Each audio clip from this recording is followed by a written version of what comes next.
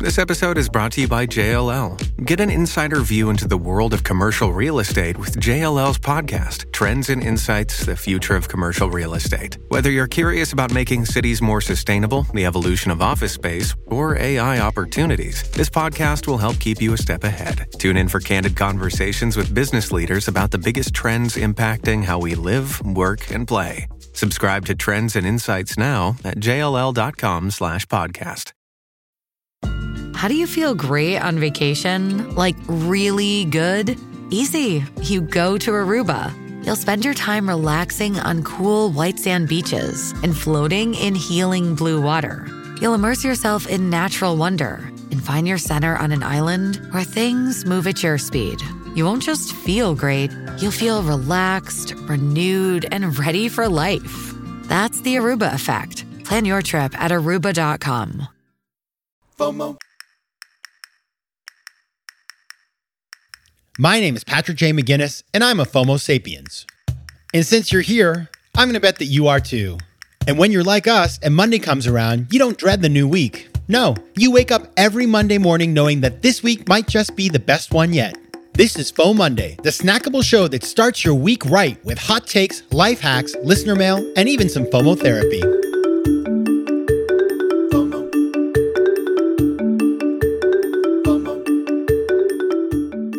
Hey, FOMO Sapiens. This is FOMOnday, the snackable companion to FOMO Sapiens, which of course will be back on Thursday with a full episode. But until then, happy FOMOnday, best day of the week. I'm your host, Patrick J. McGinnis, venture capitalist by day, author and podcaster by night, and FOMO Sapiens 24/7. Now, this week's topic on the show on Thursday is how to avoid burnout. And we're going to be talking to Jennifer Ross, who's the author of The Burnout Epidemic. And I got to tell you, burnout, I've been there. I'm sure you have been too. It's not a good thing. It kind of sucks up your whole life. And my biggest moment of burnout, actually, I will share with you, was in 2009. So as many of you know, I was working at AIG. I laugh because it's like painful. I was working at AIG during the financial crisis in their PE group, and the whole thing blew up. My stock fell like 97%, and I just had like a physical and mental breakdown. I had some mystery illness. They never figured out what it was, but I had blurry vision for 6 months. I had night sweats. It was terrible. They thought I had mono. I don't know. I didn't, apparently. But I was a mess, and I remember just feeling awful all the time. And in early 2009, I went on this trip to India. I had a wedding, and I wasn't going to go, but I was like, man, my life is so bad right now. I'm depressed. I feel awful. Maybe I'll just go on this trip and I'll feel different. And so I went, and I remember like I got on the plane and I felt awful, and I couldn't read a book because my vision was so blurry. And I get to Delhi, and I'm then fly on to Mumbai, and I'm staying at the Taj Hotel. And the Taj Hotel at the time had just been attacked in that horrible terrorist attack. And so I decided to stay there just because I thought, these people need customers. And I felt really bad, and it's a beautiful hotel. So I stayed there, and I show up, and it still smelled like burning. And it was really depressing and awful. And half the hotel was closed, and I stayed in this room, and they were really nice. They sent me a bottle of wine, and it was the middle of the night, and I couldn't sleep. And so I took a walk around the block, and I realized even in this very fancy part of Mumbai, of course, there's many people who don't have homes, and they're sleeping on the street, and many of those people are children, and they're sleeping on cardboard. And as I walked around, I just thought to myself, man, your problems, Patrick, they're not as bad as you probably think they are in your head. People have real problems in the world. And, I just, from that moment, something kind of changed for me, and I decided to kind of get out of the burnout mindset. And I got back to New York, and my vision was mysteriously corrected. It was kind of crazy. And then I started running like 40 miles a week, and I sort of just like de-emphasized work because, frankly, what was I going to do? Our company was kind of imperiled.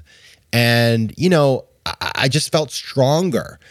But I got to say, the burnout didn't disappear in the way that the physical symptoms did. In fact, I ended up taking a sabbatical to sort of get through the burnout because I just was like, ugh, I was broken inside, and I felt very negative about the workplace and I just was like, this whole economy is like a bad thing, and I just want to drop out. I probably should have just joined an ashram and just become like a sadhu or something, but I didn't do that.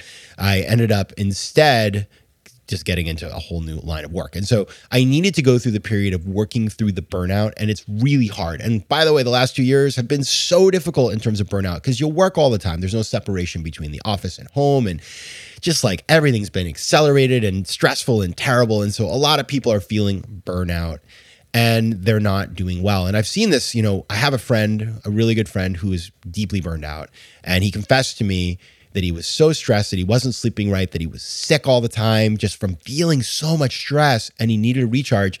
He ended up actually moving jobs and reconnecting with his sense of self through a break. But again, like not everybody can do that. So I just want to talk about that because I think really what is the solution for burnout? If you think about it in at least my sort of kind of way I think about it is how to beat burnout is to create in your life a sense of possibility that you've lost. If you can get back to the place where you feel like, hey, there's a point to all this, and you have sort of the mission statement for why you're doing the things you do, then that really helps to pull you out of the doldrums. So that's what I want to talk about today. FOMO. Tell me if this sounds familiar. Your business gets to a certain size and the cracks start to emerge. Things you used to do in a day are taking a week. You don't have one source of truth. If this is you, you should know these three numbers: 37,000, 25, 1. 37,000. That's the number of businesses which have upgraded to NetSuite by Oracle. 25. NetSuite turns 25 this year. Happy birthday. That's 25 years of helping businesses do more with less, close the books in days, not weeks, and drive down costs. 1. Because your business is one of a kind, so you get a customized solution for all of your KPIs. Those are key performance indicators in one efficient system. Now, FOMO Sapiens, you know the show is all about making better decisions. And with this product, you can make better decisions because you have all the information you need right in one place. Right now, download NetSuite's popular KPI checklist designed to give you consistently excellent performance absolutely free at netsuite.com/FOMO. That's netsuite.com/FOMO to get your own KPI checklist. Because you know what? KPIs are better than ice cream. netsuite.com/FOMO. FOMO. All right, we're talking about overcoming burnout. Number one, the first thing that you can do to overcome burnout is take a sabbatical. Now, this may not be possible for everybody, so I'm not assuming, but if you do a sabbatical, like I did a sabbatical for about a year because I'd saved and saved and saved, and thankfully I could do that. And I got to say, it took me like 6 months to the point where I was like sort of mentally unfried. And I did that by just getting up every day and not having a plan. And for me, that was what I needed because I was so scheduled and so like in this mindset of like just working for the powers that be, that I needed to erase that in order to kind of do new things. That may not be what you need to do. Maybe you're just burned out because like you work all the time, but just injecting a sabbatical into your life, it just changes everything because you just kind of like shuffle the cards, right? And I have talked about this in the past because I mean, I'd love a sabbatical right now, frankly. I can't do it right now, but I had a friend who started this whole thing called the Sabbatical Project. His name is DJ Dodona. He talks about this. You can check out his website. He wrote a 3-part blog post. You can find it at patrickmcginnis.com, all about the value of sabbaticals. And by the way, you don't have to take a year off. That is like extreme sabbaticals. You can take a shorter amount of time off. And maybe your employee will even pay you for it. A lot of companies actually give people sabbaticals after a period of time. But having that time to sort of just like not be in the work environment and just sort of do other stuff and like it's very powerful. So think about sabbaticals, even if it's a little tiny one, as a way to avoid or recharge from burnout. Number 2, this one is one we can all do, so no excuses.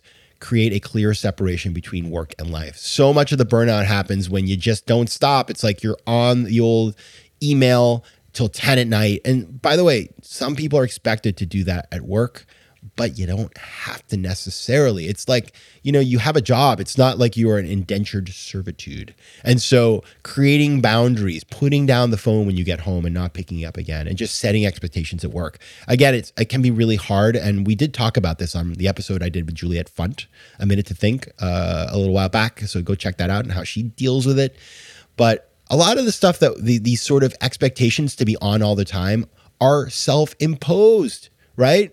I know I definitely go down that trail where I will look at my email and be on email till all hours. And so I put my phone down when I get home and I stay off my computer as much as I can. And when I don't do that, I notice I'm working. So you have to also be disciplined in terms of setting those boundaries for yourself. And there's a lot of ways to do this. We had a really good episode with the founders of Cave Day who talk about how to create the separation between work and life. And so go back and listen to that. But one thing you can do really simply is just moving your technology outside of your space and not having it open all the time. That right there, taking off all your notifications. Like I forget where my phone is. I keep losing my phone because I got the iPhone mini. And so like it's a little tiny thing. I lose it all the time. And I'm okay with that. I like losing my phone because I don't need more phone time. I need less phone time. Number 3. Oh, this is like, I just teed myself up. Digital detox. Now, one thing you can try, just try it for a day. Like just don't go on your phone or don't go on socials, right? Just get away. That creates space that is so valuable in your life, man. I look at my stats every week about how much I'm on my phone and stuff. And I'm not perfect. I'm reasonably okay. But I was with a friend last week and we compared our stats and he was double me. And I was like, man, you need to take a little time off. So definitely trying to create and inject detox space into your life. And it may be little things like, I'm always amazed when I go to a yoga class and somebody brought their phone with them. Why are you doing that? Leave your phone in your locker. Because the temptation is the minute you get out of Shavasana, you pick up the phone and all of a sudden you're like, oh my goodness, all my life is happening and so stressful. I don't pick that darn thing up for 20, 30 minutes after the class. And I feel like that makes a huge difference. Same with meditation, all these sorts of things. So like just inject some digital detox into your daily life. Number 4, exercise.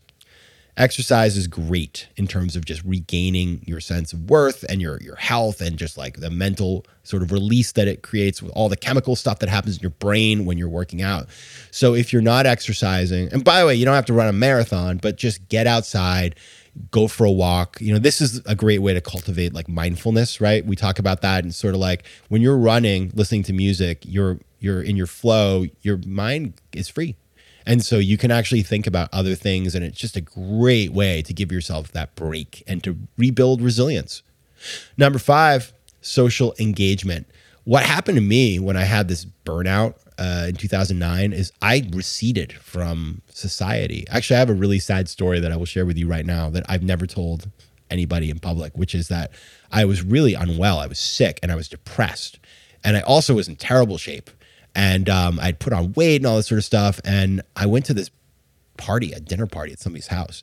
And I showed up late because I was so exhausted that I couldn't get out of bed. And so my friends were teasing me. They were like, haha, you think you're so, important that you show up late to things and, it's kind of rude. And and I felt embarrassed because I didn't want to tell them that actually I just couldn't get out of bed. I was not feeling good. And then I sat down in a chair and it broke and everybody laughed at me for that too.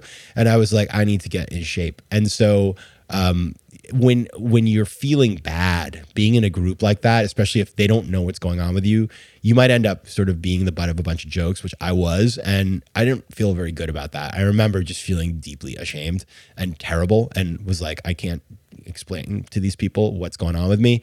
So I when I felt better, then I was able to tell them. But I think it would have been way better if I had been able to just engage with somebody and talk to them. I felt all the shame, and it just didn't get anything positive in my life to feel the shame, right? It doesn't deliver anything positive. In fact, the opposite is true, that had I been more engaged socially, I think I would have felt a lot better. So it's hard to do, but deep social engagement really helps.